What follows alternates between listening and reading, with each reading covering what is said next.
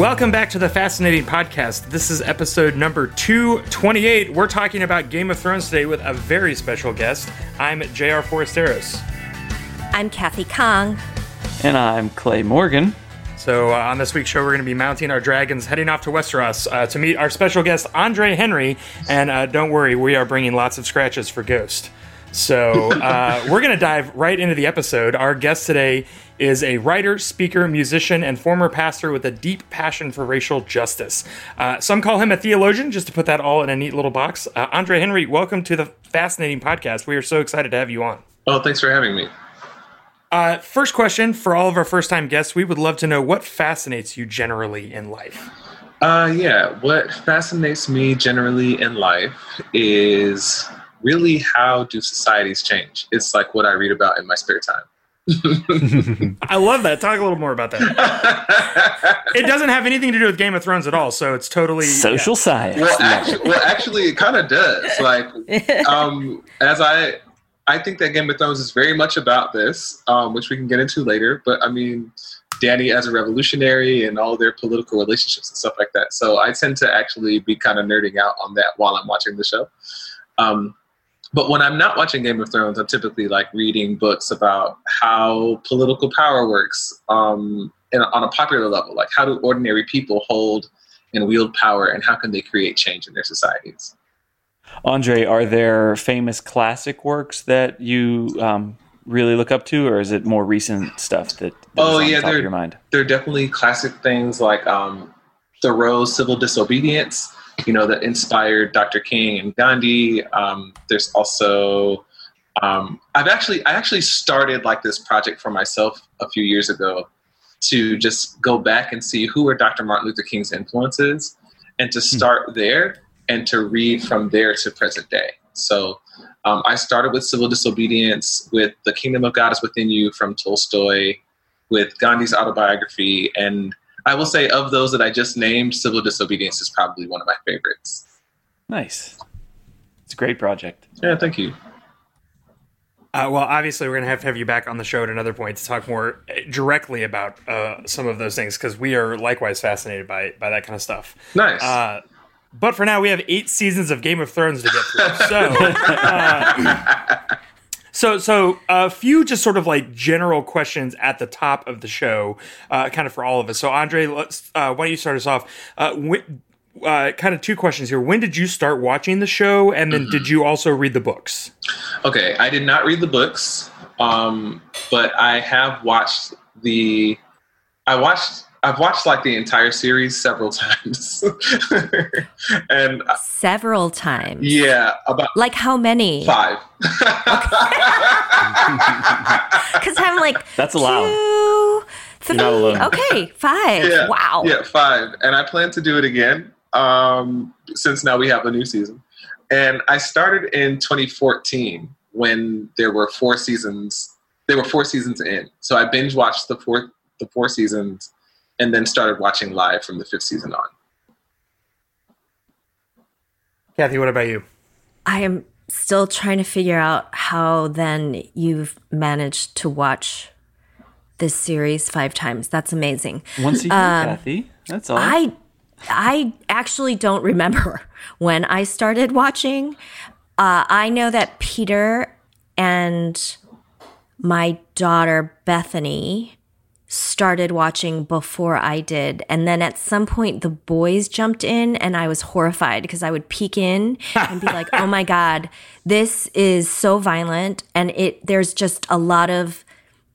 a lot of breasts flying around and a lot of violence, which is not unusual with 3 men who play video games. So so I don't know when I started watching, but it actually was our daughter Bethany who convinced me that I would enjoy the story. And I think it was maybe season 5. So I was a late bloomer in this. And I have not read the books. I'm thinking about reading the books this summer, but not 5 times. Clay, were you watching it before you moved down to Dallas? Nope. Okay. Yeah, I started with you, so that was pretty close to what Andre did. I started in 2015. That must have been probably that spring. So I guess there were about the same thing. 4 seasons were probably in the books by that point. I did the rewatch and caught up, I think, in time for season 5 then. So 5, 6, 7, 8. Is that it? I watched 4 seasons as it came. Yeah, I never read the books, and then I binged those seasons. I think I watched it through definitely fully twice. I started on a third time, but I've not done a full third rewatch for sure, all the way through. So I watched the first episode, having not read the books, and I immediately knew Amanda, my wife, would like the show. And she was working a second shift job at the time that was coming to an end in like 2 months. So I was like, well, I'll just watch it with her. In the interim time, I picked up the first book and read the entire first book before we got to the show. And so then when we watched the show, I was reading kind of ahead of, or right behind having read the first book. So then I read the rest of the books between seasons 1 and 2. And Amanda and I, along with our housemate in Ohio, Jesse, would rewatch the entire show before the new season came out. So we rewatched season 1 before season 2. We rewatched seasons 1 and 2 before season 3. Did the same thing for season 4. So by the time we got to Dallas, we had seen the whole show, however many times, like iteratively that comes out to. And then, yeah, like I was one of those people that finished book 5 and it said coming next year, book 6, and I was very excited. And then, we're still waiting. So, that's it. When was that? When was that you finished that book? Oh, I think that book came out in 2014 or 2013. Yeah, it's been a long time. So, okay. So before we dive into some of the big discussions in the show, I'm curious, one of the things this show is famous for is subverting expectations and for creating those like big moments that make social media explode. So I'm curious what maybe 1 or 2 of your like all-time favorite moments from the show were, things that you just like still remember experiencing that for the first time. Andre, what would you say 1 or 2 of those are for you? Yeah, well, I know that this is really recent, but I mean, obviously Arya killing the Night King is like probably the most memorable thing of the show for me. Before that episode, my favorite episode was the Battle of the Bastards, because I mean, I've watched that episode itself many times just because at first I was like, how did they get that? How did they end up with that big mound of dead bodies behind them? How did they do that? Yeah, and I was like, I have to know. So I watched that over and over again to try to get a sense of how it ended up being a mountain of dead bodies behind the Northmen. So that one is super memorable for me. And wait, did you ever figure it out? Okay, so here's what I think. Here's the sense that I can make of it, and I think that you still have to suspend disbelief in order for this to make sense. But Ramsay knew exactly what he was doing when he sent Rickon out into the battlefield. He knew that Jon Snow would go out there, and so since Jon ran out there to try to save Rickon, everybody charges, and while they're charging, remember they're shooting arrows, so they're like trying to it seems like they're trying to keep hitting the Northmen at the same spot on the field, right? So that the bodies pile up. Now, they do that slick thing with the camera where it's like, now we're going to wash away and wash back, and now there's a mountain because they know it doesn't make sense. But I think that that's what they're trying to communicate to us there. Now, can you explain how 2 people could be crushed under a bunch of rocks, but then only be under one very thin layer of rocks? No, I cannot. All right, Clay, what are a couple of your big moments? Yeah, well, there's probably a couple of moments that everybody remembers, really shocking ones. But before you get to even the execution of Ned in season 1, which is one of those real big, oh my goodness moments, especially if you haven't read the books. I mean, just at the end of the first episode, Bran getting pushed out the window. Mm-hmm. Oh. It's like right off the bat in the first episode, the shocking moment of what? Those two are twins, and then what is happening? They're doing what? Where? Yeah. And and especially when you held out for 4 seasons, and it's like, okay, I'm going to give this a shot. Like you are in like real deep, real fast. So I'm curious. All of you came to the show after season 1's big twist with Eddard, after the Red Wedding. Were these things? Did you know what was happening, or did you still preserve the shock of those moments? Well, since you filmed me watching it for the first time without knowing, you know the answer for me. Oh, how funny. Is that available somewhere? I'll see if I can find it. It's gotta be.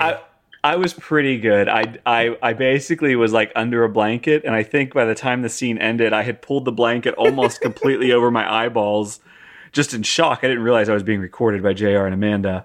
And as soon as the episode ended, they were like, well, we gotta go.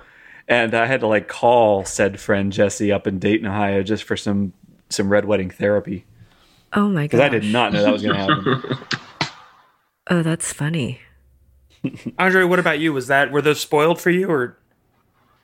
Oh, like Ned's death and stuff like that? Yeah, and the Red Wedding and all that? No. So the first time I watched it by myself. So there was no one to spoil anything for me the first time. And you just it hadn't like penetrated your social media bubble, or no? You know what I mean? Okay. So I can't verify this, but none of my Black friends that I knew had watched Game of Thrones at that time. You know, like at least it wasn't like something that everyone was talking about. Dem Thrones was not yet amazing hashtag to follow. Yeah, as far as I know, that wasn't a thing yet. And so I remember, okay, this is true story. I have an issue like when I'm watching shows that are only white people, like it's hard for me actually to track. It's like, really? Yeah, like I know what you're, yep. It's almost like they may as well be speaking like, you know, some language that I don't know, right? Like they may as well be speaking Greek the whole time. So the first episode, I literally had no idea what was going on. And then I saw Bran get pushed out the window. And I had absolutely I had no clue why that happened. I was like, wait, I just sat here for an hour. I have no idea what's going on. But they killed that little boy, and I have to know what happens next. And so that's how I kind of got hooked. So that's amazing. But no spoilers for me the first time. And I imagine, Andre, in addition to the disconnect from it being all white, like it's a really confusing show. I don't know how people watch it without like someone to explain, because you can't even understand half the names, half the people, and everything. So that's a lot of disconnects. And a lot of people they're introducing that first episode. Like I think they introduce the Starks for sure. The Lannisters, I think, are in that first episode. Daenerys is definitely in that first episode. There's just a lot of storylines already that they begin with. Mm-hmm.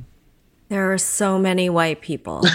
So I remember when we were watching the Red Wedding episode, Jesse and I had already read the books, and Amanda is addicted to spoilers, so she insisted on knowing what happened. And there was one other person watching with us, our friend Kristen, who didn't know what was happening. And so the episode ended, and the three of us were like, whew, that was, as like, wow, but we knew that it was happening. Our friend did not, and she cussed real loud. and looked at us, and we all obviously already had been like somewhat emotionally prepared for that moment, and she like lit into us for not warning her to prepare herself. But how does one prepare for that? I mean, like how would you tell someone get ready? Yeah, and I'm insanely spoiler averse. So I was just thinking about your question, JR, like how was that not a thing in your feed, especially because we were always all over pop culture. But I'm so spoiler averse that even when I'm not watching a show, there's the chance that one day I will watch the show and I don't want to know. So I actually do remember like things would come through and I would hurry up and skip by it so I wouldn't have any context just in case I ever watched the show. So that's how I managed to skip. Kathy, what about you? It was like a major moment that you think is going to stick with you. Oh, well, there were two. that I think of right off the top of my head. The first one was Daenerys eating the stallion's heart. I don't know why, but it just was like, oh my God. And what is that? Like, is that a big gummy thing? She didn't go full Leo for it with the bison liver or whatever? Yeah. Right? Yeah, no, I don't think so. No. I never Googled it, but I was like, oh my God. And just the idea of like her having to prove herself to be part of and accepted in. I was like, oh man. And then when she, essentially gives birth to the dragons and comes out, and I kind of thought that was happening, but the whole fire thing and funeral pyre and so yeah. And then she walks out and, birthday suit and dragons, which again makes me wonder why John did not, his clothes didn't burn in the final episode. I don't understand. So weird. It is weird. I think one of my favorite's like a weird way to say it, but when the fight between the Viper and the Mountain, the whole thing. I felt like they were able to do the Indigo Montoya thing with somehow without it being silly, Yeah. And again, like it was just such a perfect illustration of what I think the show Once Upon a Time did really well, which was you have a character who has this fatal flaw, and you love them for that flaw, but that's the very thing that brings them down. Same thing with Eddard, right? Like the reason everyone likes Eddard Stark is because he's so stinking noble. Like he's the captain, always does the right thing, and that's exactly his downfall. And it was the same thing with the Viper, which again I think Pedro Pascal played him just so magnificently. And yeah, that was just so awful and very well done on every level, from the action to the technical stuff. And then the next day, the actor who plays the Mountain posted a picture on his Instagram of those two actors like smiling and standing arm in arm. And of course, like he's like 3 times the size of any other living human. But I just remember that whole thing being like really, really a great experience. So. Yeah. It's one of the things that I remember watching with you, JR, like so angry that Joffrey got to just keep living.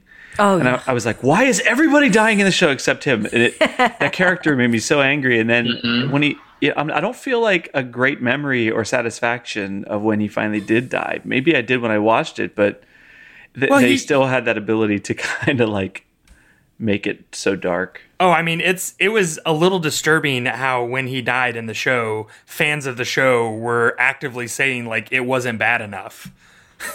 Like he didn't suffer enough. Like I remember that and just going like, whoa, wow. Like I understand the impulse, but y'all need some help. It's a little dark. Yeah. It's so interesting how the show does bring that out of a lot of people though, like, because that's a complaint throughout, right? Like even with Cersei's death too later on, like people are like, wait, like we wanted to see her like get her throat slit or something like that, Yeah. Yeah. Well, and it's interesting because there are other characters in the show that are redeemed by their suffering. I think the 2 most notable are Jaime Lannister and Theon Greyjoy. Both of whom early in the show are hated deeply and passionately and then become fan favorites. And I think it's explicitly because we watch them suffer. Jaime gets his hand cut off and has to, basically be taken care of by Brienne. And then Theon, everything that happens with him and Ramsay. So, yeah, I don't know. Like, it was just... I thought it was interesting. So. Well, we got to give one nod to one of the best deaths, maybe the best death on the show, Olenna Tyrell. Oh, yeah. Yeah. It's so cold. Gangster.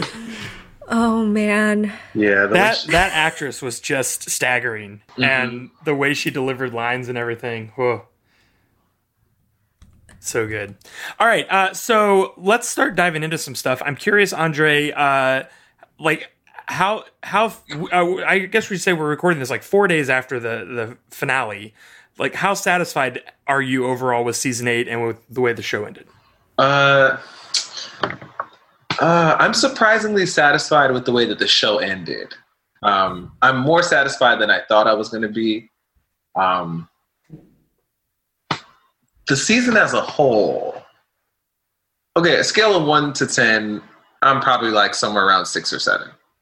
Okay. How did you think you would feel about the end? Because you said you were. Yeah, I almost didn't watch the last episode. Okay, I don't say more. blame you. Why? Yeah.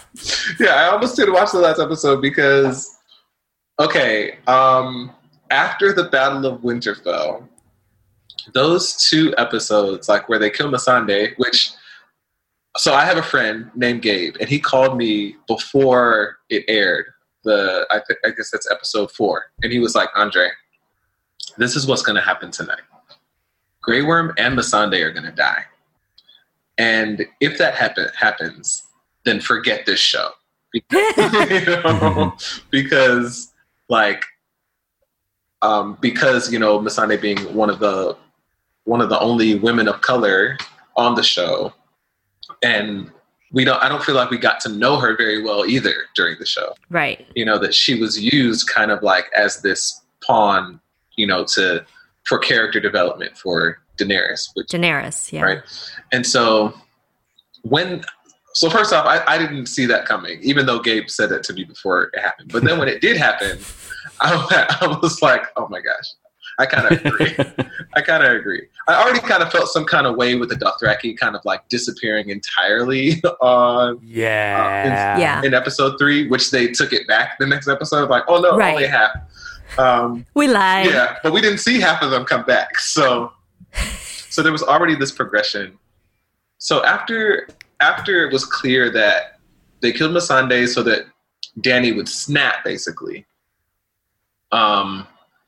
I just kind of lost faith in what was going to happen. I was like, this just seems like irredeemable for a second, especially when Dany like kills all those innocent people in King's Landing. I was just like, this feels like a different show to me.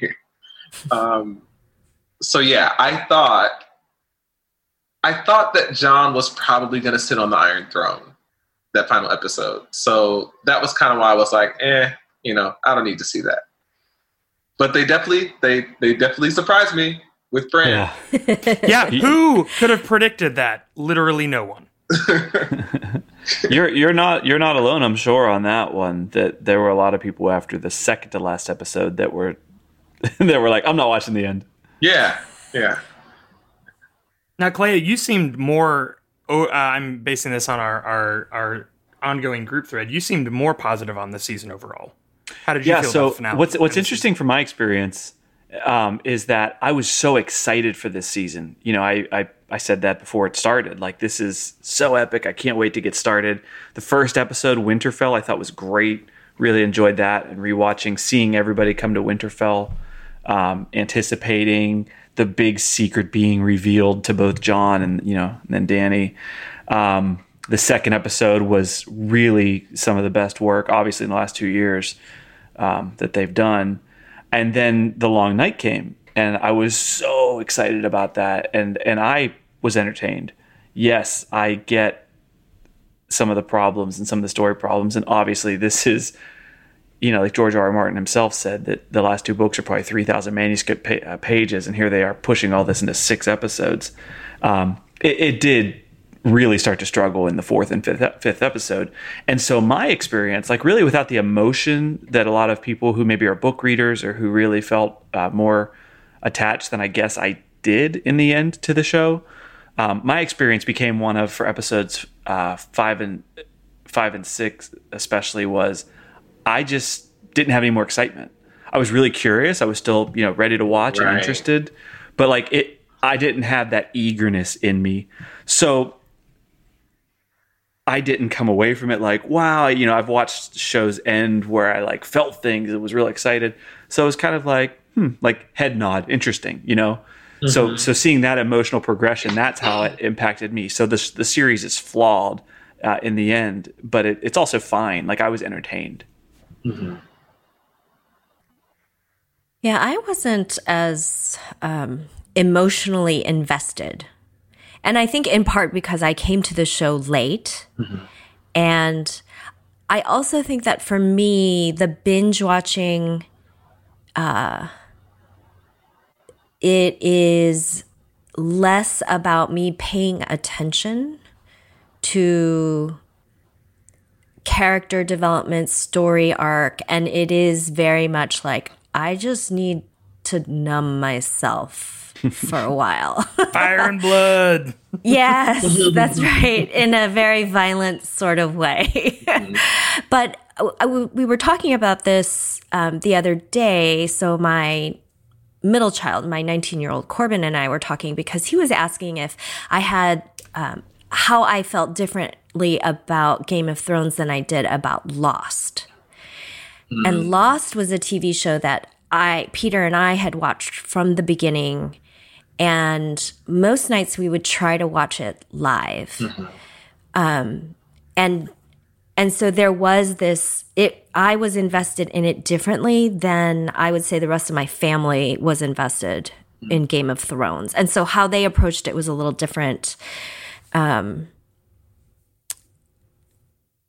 wish this last season had been more episodes. Yeah, for sure.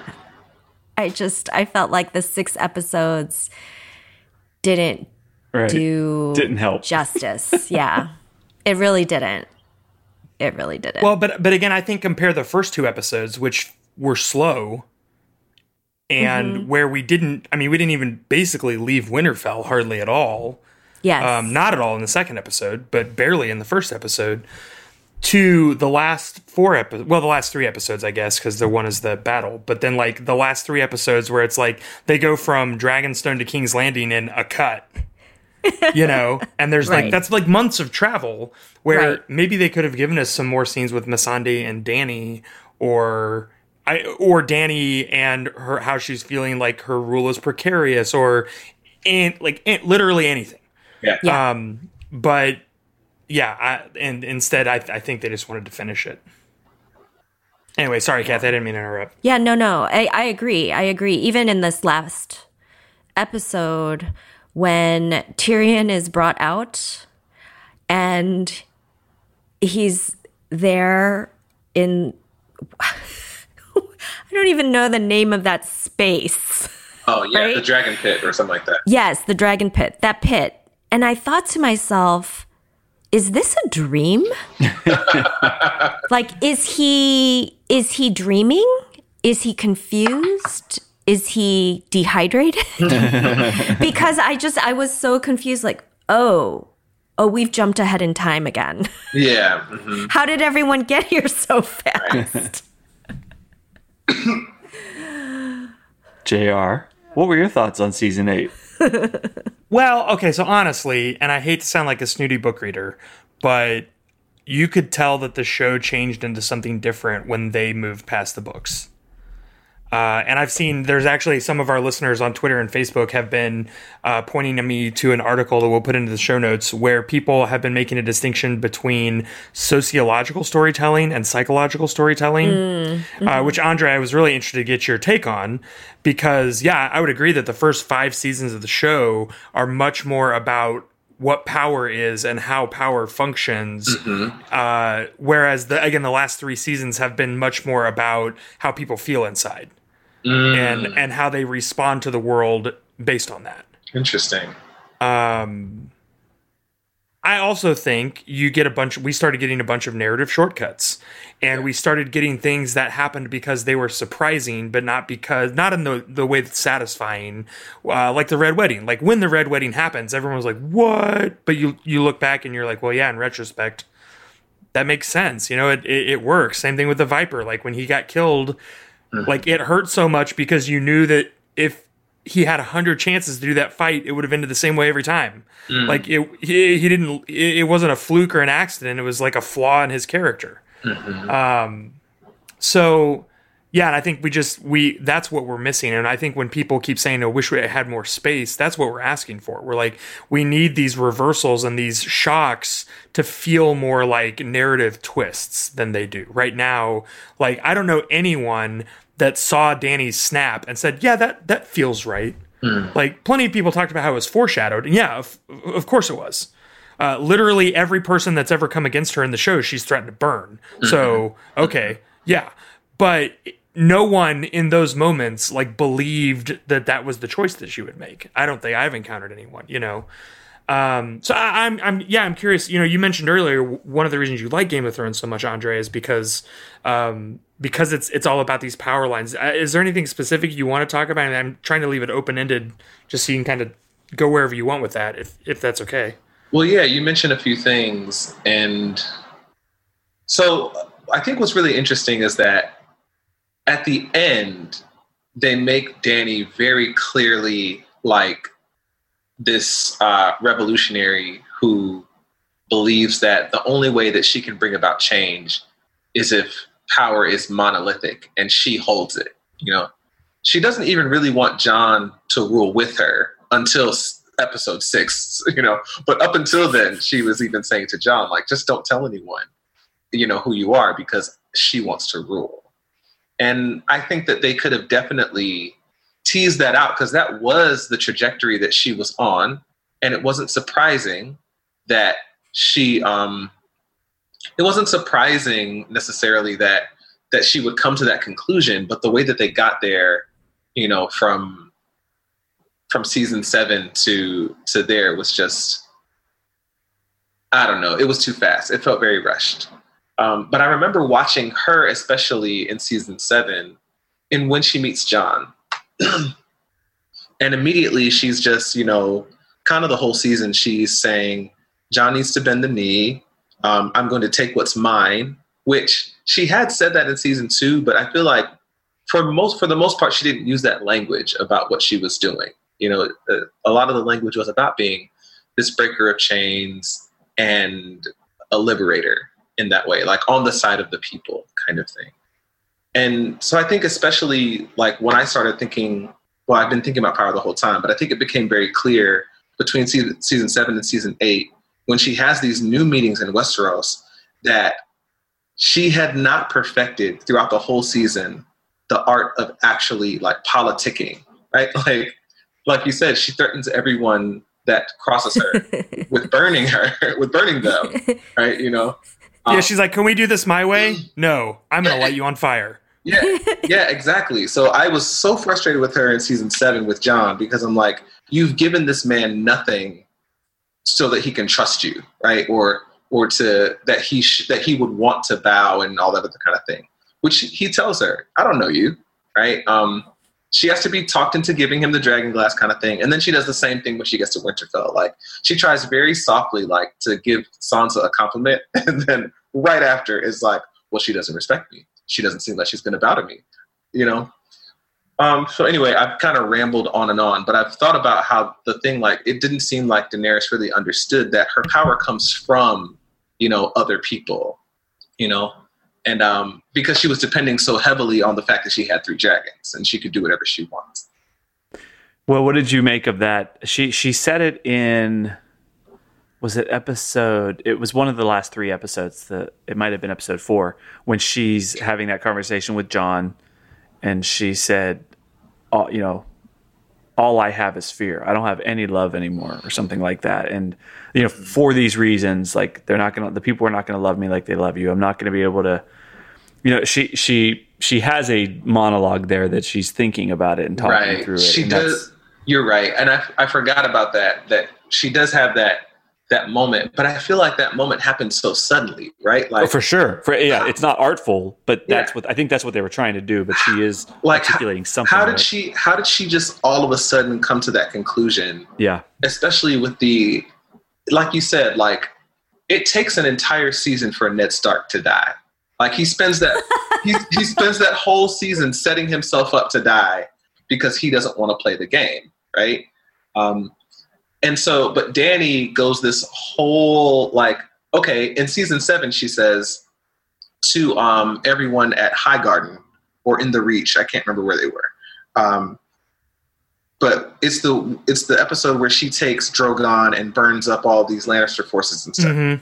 And she gives that huge speech to everyone and says, Cersei Lannister has told you that I've come here to burn down your houses and all this other kind of stuff.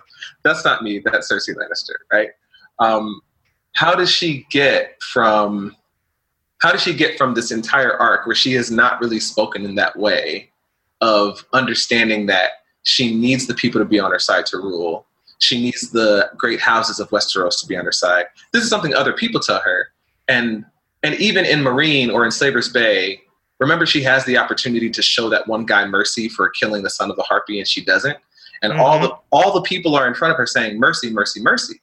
And she goes against the will of the people. Now, this is exactly the kind of thing I'm talking about with people power, with social movements, all this kind of stuff.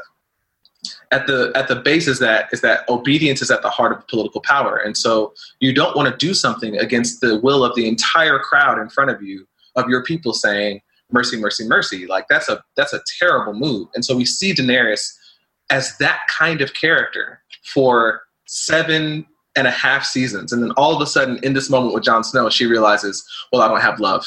Like it just, that's why it's so forgettable.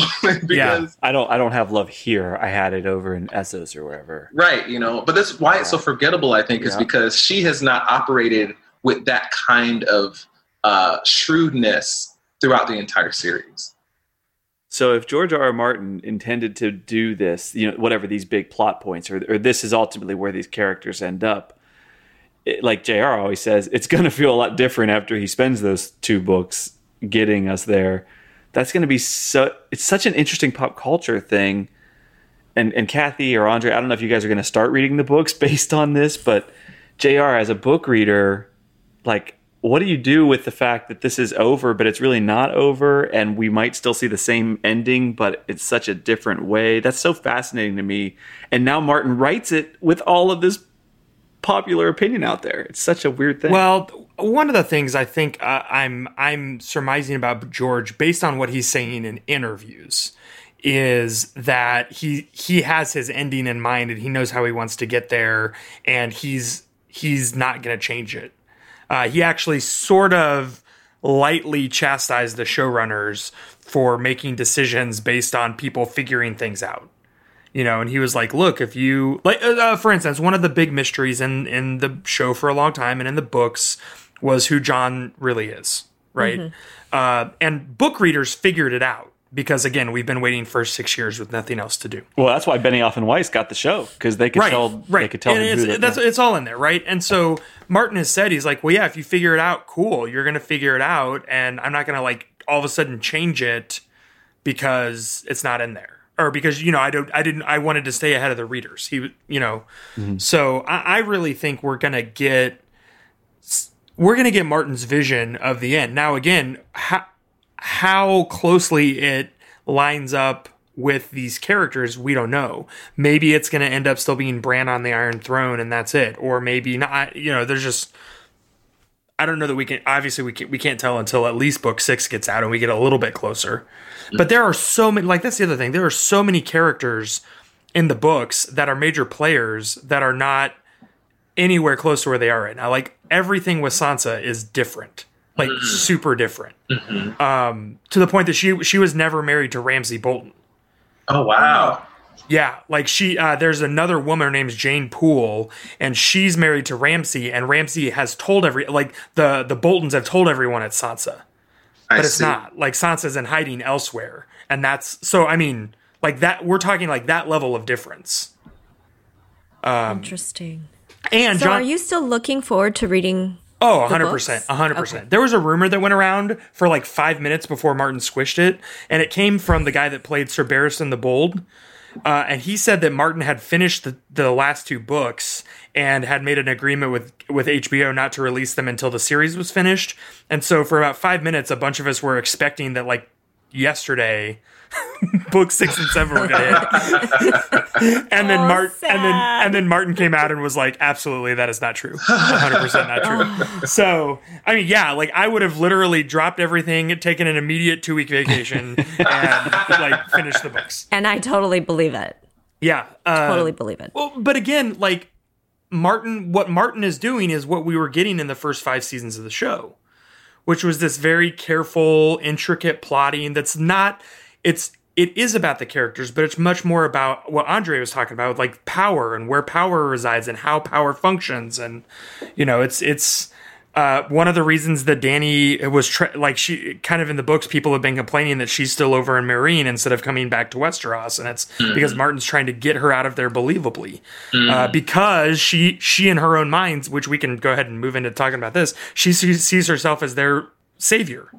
Yeah. Right. And so like she feels an obligation, like a paternal obligation to them or a maternal obligation to them, to not abandon her children. So speaking of that, Children? From early in the show, Dany has functioned as a white savior trope. And so I'm curious, I'm so interested because y'all came into the show like a couple of seasons after some of this started being talked about. Was there a specific moment in the show that you can recall it becoming apparent and problematic to you? Oh. For me, I'll tell you what it was for me was when, I don't even remember which city it was that she liberated, but it was where like a giant sea of brown people were crowd surfing her and calling her mother. Yeah. Yes, that was so that was creepy that and was gross. the last shot of one of the seasons. That was like season 3, I think. Yeah, and so watching it in real time, like that's like fade to credits, no more Game of Thrones for a year, and the whole internet was like, "Wow, really?" Yeah, like how obvious do you need to be? Well, and like, did no one see what was wrong with this? Like you didn't have one person that was like, the optics on this aren't great. Well, this is partly why I felt like I said, like where Dany ends up is not altogether surprising to me, but the way that they did it was so rushed because they could have really played that out. Because the way that I haven't read the book, so I can only go off of what I saw in the series, but Dany in Slaver's Bay did not seem interested in the people that she ruled at all. Like she doesn't have any like affiliations with, you know, common people. She's not like Marjorie, who's like going out to visit an orphanage or something like that in Meereen or wherever. And this is, I think, part of the tension that they tried to play out when they had the one character, I can't remember his name, who was saying, you crucified all the masters without even asking, like, if everyone was in support of slavery in this city. You canceled the fighting pits, but it's actually a tradition of ours, and we kind of value it, you know? And when Yara and Theon come to visit her, and she's just like, listen, your entire people group is just going to stop doing everything. And it's just going to stop living the way that they have for centuries. And even though, like, even if you can agree that, like, they shouldn't be, like, stealing and raping and all this kind of stuff, like, the way that Dany positions herself is just like, my way is correct. I don't need to ingratiate myself to you in any way whatsoever. It's just my way, the highway kind of thing. And I think that all of that kind of became apparent from that episode, like where she is crowd surfing on a bunch of like brown people's hands. Like from then on, like I think that those were things that were easy to miss, like from there, but they were like little hints along the way. Culture crusher. Well, yeah, and there's that. It's interesting from that comment and some of the stuff you were saying earlier. Like, yeah, Dany seems to operate with a strong sense. I mean, not seems like she operates with a strong sense of entitlement.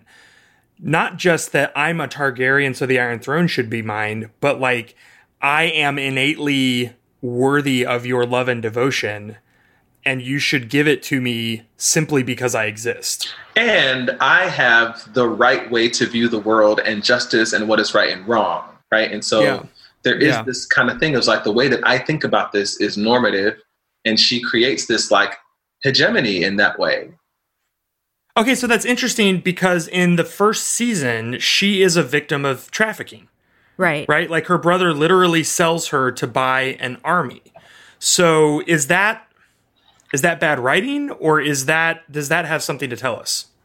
Oh, well, so even that scene of her eating the stallion's heart, I remember thinking, oh, she's like the white friend who gets lots of cookies for trying the exotic food. Right? She put it on her Instagram. It was like, OMG, had a horse art today. Hashtag Dothraki. Right. Like, ooh, look at this gross food I tried while I was overseas on my missions trip kind of moment. Yeah. And so it is different, obviously, being on a missions trip versus being trafficked. But there is still something around that and who Dany is that in that moment becomes problematic because she then is given a pass or honorary Dothraki status and then takes that power without remembering how she ended up there. And I think that's where she was fine when people without power either loved or feared her. Yes. Right? Because we assume that they loved her, but there's also this unexplored element of fear.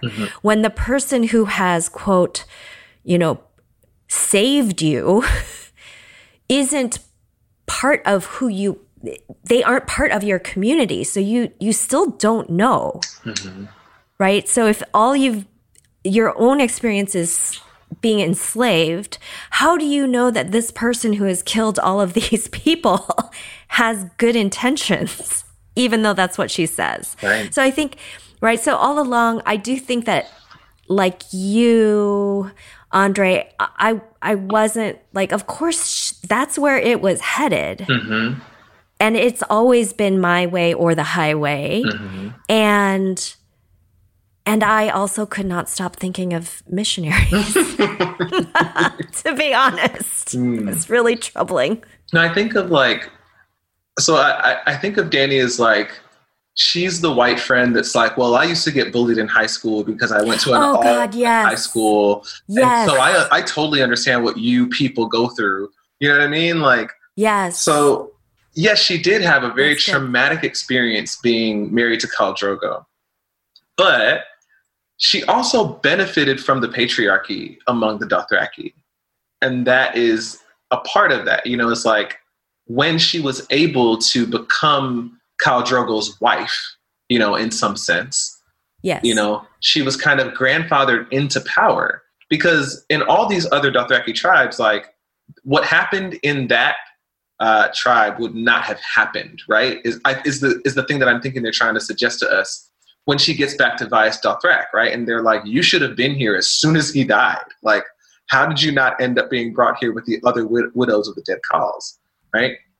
So I see Daenerys as actually in a very close way, like occupying the space that many white women do in real life, as being, yes, oppressed by men, but also being beneficiaries of, the patriarchy of white men as well. And I think that she plays that out like throughout her thing. And one thing to Kathy's point is that they missed an opportunity on this show to really develop the people of color that were with her, because they could have been having some of these conversations about how Dany relates to their culture and how do they really feel? Like, do they love her entirely? Are they afraid of her somewhat, Andre, what's so interesting about that point you just made, there was one big season, one scene. Remember when Dany is back, basically she's been abducted by the Dothraki and Tyrion and Varys are trying to run things without letting anybody know. Yeah. And they have to go make that deal with the lords of, I don't know if it's Essos or wherever. And Missandei and Grey Worm are in the room. And Tyrion's doing diplomacy, and they react the way they do, and they're like, you're just making compromises, and you're just giving them away, and you don't understand them. They're terrible. The only time they actually deal with that conversation, Dany's not even there. Right. Yeah. Well, it would have been so interesting. I would love to know if when they sat, because again, we should all remember this is not a documentary, right. Nor are any of these places or people's real. So, like, they made a choice to cast the Unsullied, the ethnicity they did. And the Targaryens the ethnicity they did. Right. In fact, in the books, the Targaryens all have purple eyes and silver hair. Mm-hmm. And they actually, when they first announced the show, one of the big things they said was like, sorry, there's not going to be purple eyes and silver hair. We just can't make it work. So all of that to say, like, I wonder if they even had a conversation about, like, what ethnicities should the various peoples be. You know, because I think my suspicion is they did not. It was the Westerosi people are white, obviously, and the foreign people are brown, obviously. Like, what else would they be? Right. So given that, they end up with these the show ends up like echoing these real world power dynamics in ways that I don't think that the showrunners were prepared to address. Well, do you think the show would have been different had it got started, let's say, in 2015 or 16? I don't know, man. Like, I honestly, based on what we got in season 8, no. Yeah, right. What did they start at? 2011? Yeah, I don't know. I think that, I mean, honestly, if I could just be candid, I don't think that, I think a lot of white people give themselves passes on things like this, right? Like, it isn't something that comes to a lot of white people's minds to begin with, like to think, okay, we need to be careful about this. Say it. And then when you bring it up, it's like, well, I wasn't intending to do that. You know? So that's not what we meant. yeah, exactly. Right, so I right. don't know that it would have made any difference. I mean, mind you, and here's case in point. When did they start talking about doing Confederate? Wasn't that just like 2016? Oh gosh, yeah. Like that? Yeah. So no, it wouldn't have made a difference. Right. And good that's point. the same showrunners, yeah, who said, what if we told a crazy story about the South winning the Civil War? Yeah, exactly. Exactly. And remind me, that got canceled? The idea got it was stopped? announced with much fanfare, and then again, everyone on the internet was like, really? And then they just literally didn't ever talk about it again. Yeah, it just hasn't come up. So it might still be in production, or it might have been shelved. Like, it literally has not been mentioned again. Yeah. So it's possible it could show up. yeah. Yeah, Yeah. they're probably waiting for that moment that all white people think happens when racism goes away. And so this would be safe for them to do it. Right. You know, Well, just for they the- thought that happened a few years ago, remember? Yeah, in the heyday of the Black Lives Matter movement. Yes. Okay, so one final question, because I know we're running out of time. Dany's goal was to break the wheel. Do you think that the establishment of the Westerosi Electoral College was the answer, as Tyrion proclaimed it? Is the wheel broken? No. Nah. Also, do Wait, you what think could go that wrong in an electoral system? It's a republic, Westeros. where you don't give all of the people a voice, just the ones who already have power? Yeah, they laughed Sam Tarly off of that platform for suggesting that the people should be able to choose their leaders. That's right, because the horses will get a vote, and then what will happen? Do you think that now the three-eyed raven will always be the king? Well, this is a question I have. Like, now, how does the succession on that work now? Like, I thought the three-eyed raven's supposed to be like sitting in a tree collecting memories, you know? So He was like, what, 5,000 years old or something? No, that was his whole warning to Bran. He kept ripping him out of the memories because the original three-eyed raven, Max von Sydow, got so into the past that he stood there for 1,000 years and the tree grew through him. So he was trying to tell Bran, don't do that. You have to always be able to get out of it so you don't get stuck like me. I Don't be a see. Don't be a tree. I see. Well, we'll never know. On the wheel comment, like, I don't know really. I feel like in some ways it's definitely different. I don't think Dany was breaking the wheel at all. Like, as soon as she, like, the Iron Throne is the spoke of the wheel. So the fact that she was even going for it, like, you're just contradicting yourself. It's just imperial talk to say one thing while you're doing the exact opposite, you know? Yeah, like they really blew up her whole vision of what liberation was, right? She's like, her speech in the final episode is basically, Oh my gosh, we did it there, now we're going to do it here. We're going to go liberate. And Yeah. yeah, it's by that point, it's pretty far gone. It was very like George W. Bush, right? She's just like, we're gonna go and like fight terrorism all over Westeros. And then the world. All right. Well, we're running short on time. Andre, it has been such an honor to have you on with us. I could listen to you talk about this stuff all day. Oh my gosh, my pleasure. So tell us where do you hang out online if folks want to follow what you do? Yeah, I'm on Twitter a lot at Andre Henry. I'm on Instagram as well a lot at the Andre Henry. But more than anything else, I have a mailing list through my website, andrerhenry.com, where I send out an email every Saturday. And is that always specifically about anti-racism? Yeah, it's about anti-racism and social change. So I don't know if y'all are familiar with Seth Godin, or people who are listening would be familiar with Seth Godin, but yes. I've always liked Seth Godin's blog. And for those who aren't familiar, it's like these really bite-sized like blogs about marketing, like 60 to 100 word blogs. And so I wanted to do something like that around racial justice. So that's what the vibe is. Nice.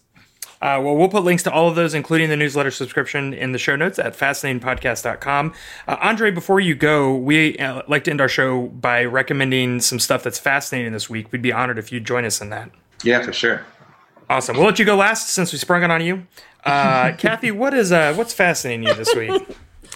So I am fascinated by working the game of frequent flyer miles and loyalty programs. How's that going? Have you broken the wheel? No, I have not broken the wheel. I've just gotten sucked in deeper and deeper and deeper. Like deeper into first class? No. Although, okay, so here's the thing.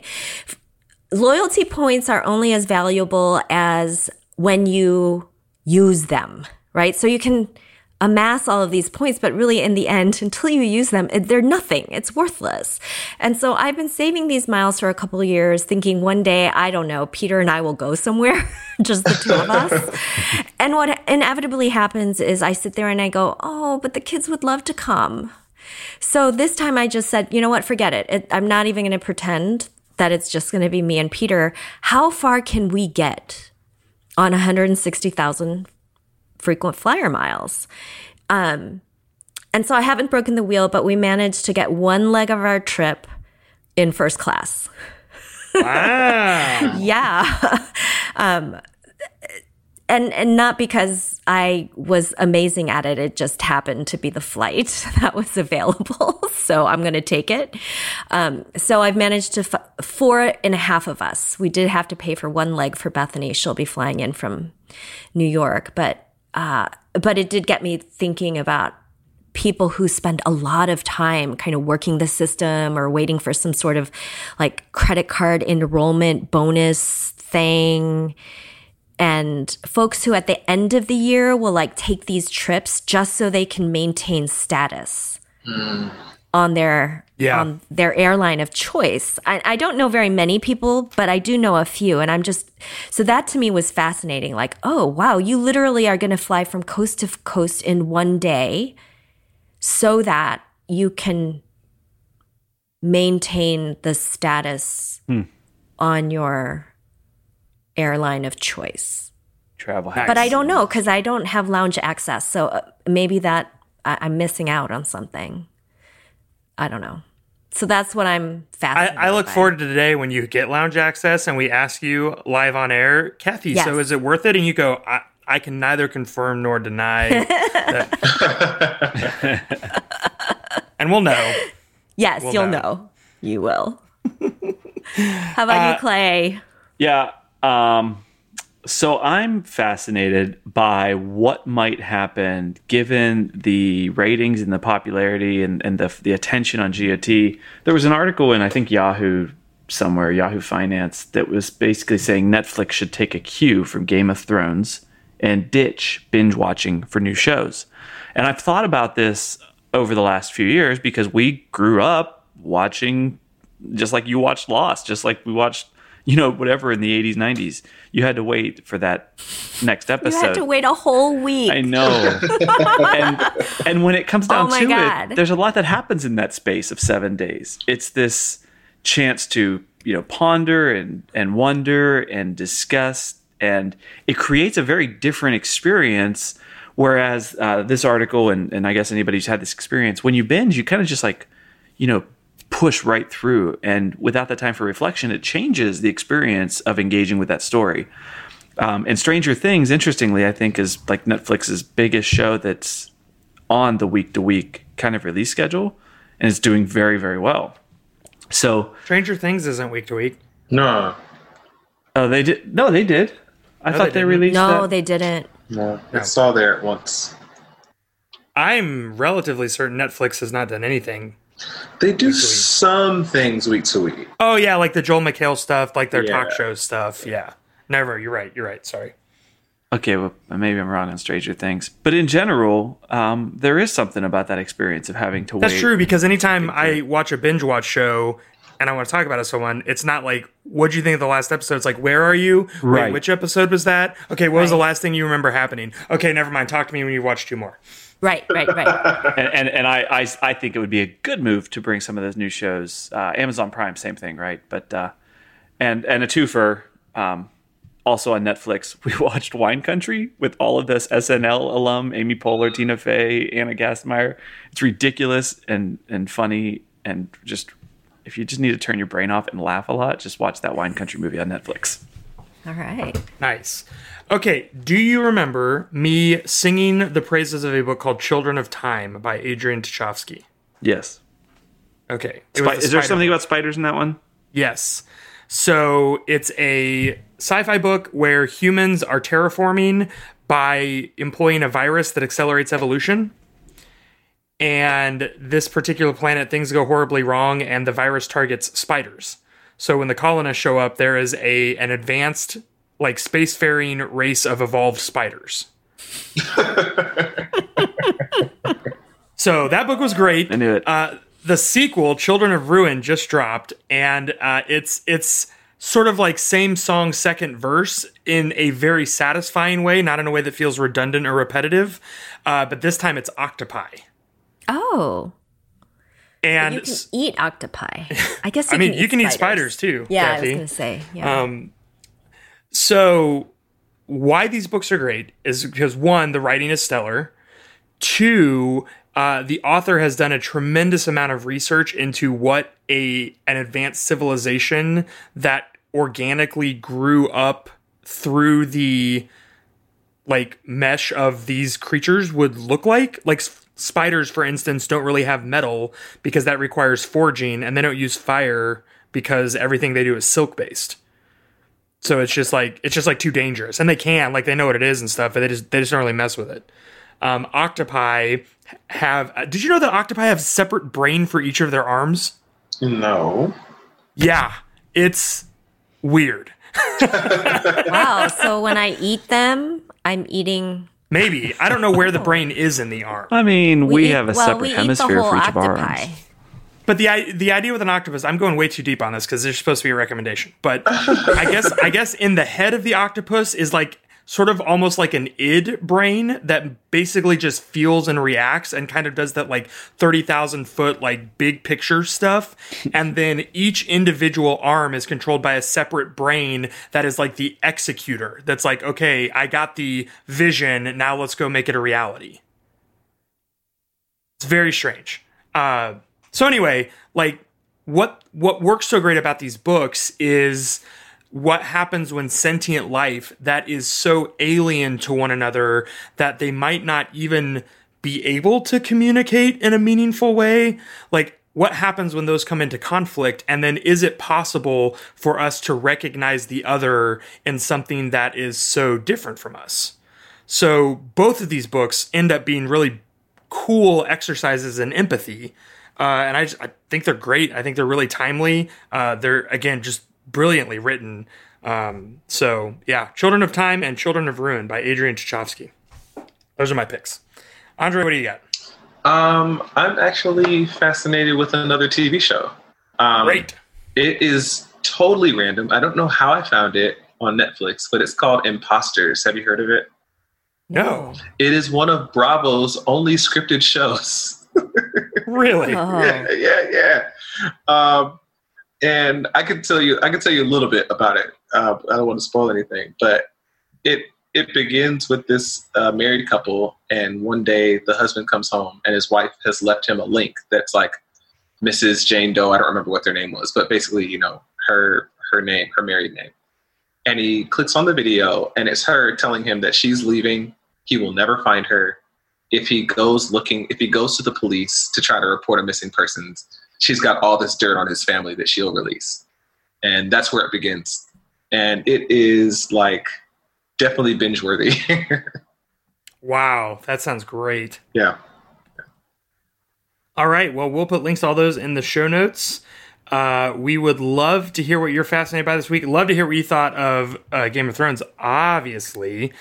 Kathy, tell us a little bit about what you've got going on this week for folks that are following you. Yeah, I'm still on Instagram doing a daily book recommendation for Asian American Pacific Islander Heritage Month. And apparently I'm recommending books people have never heard of. So I guess that's a good thing. Yeah. Clay, you got anything in the pipe this week? Yeah, I finished an article over the weekend. I haven't had time to post it, and it's already Wednesday, so that's the kind of pace I'm speeding along at.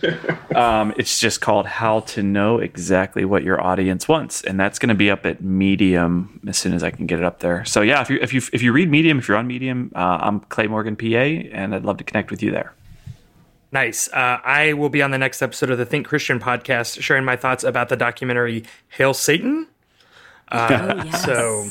Yeah. That's awesome. Spoiler, I loved it, and it's great. So that's what we're working on. We'll put links to all that stuff in the show notes at thefascinatingpodcast.com. Thank you again to our guest, Andre Henry. Make sure you check him out. Follow him on Twitter. Follow him on the gram. Subscribe to his newsletter. Andre, we'll have to have you back sometime to talk about things other than Game of Thrones. But it has been a real pleasure to have you on. Thank you for being with MLK us. Reading List is a show in itself. Yeah. Oh yeah, for sure. Mm-hmm. Yeah. Yeah. Well, I'd love it. Thanks for having me. We will be back next week with another great episode. Until then, take care of yourselves out there. Reach out, let us know what you thought of Game of Thrones, and be well.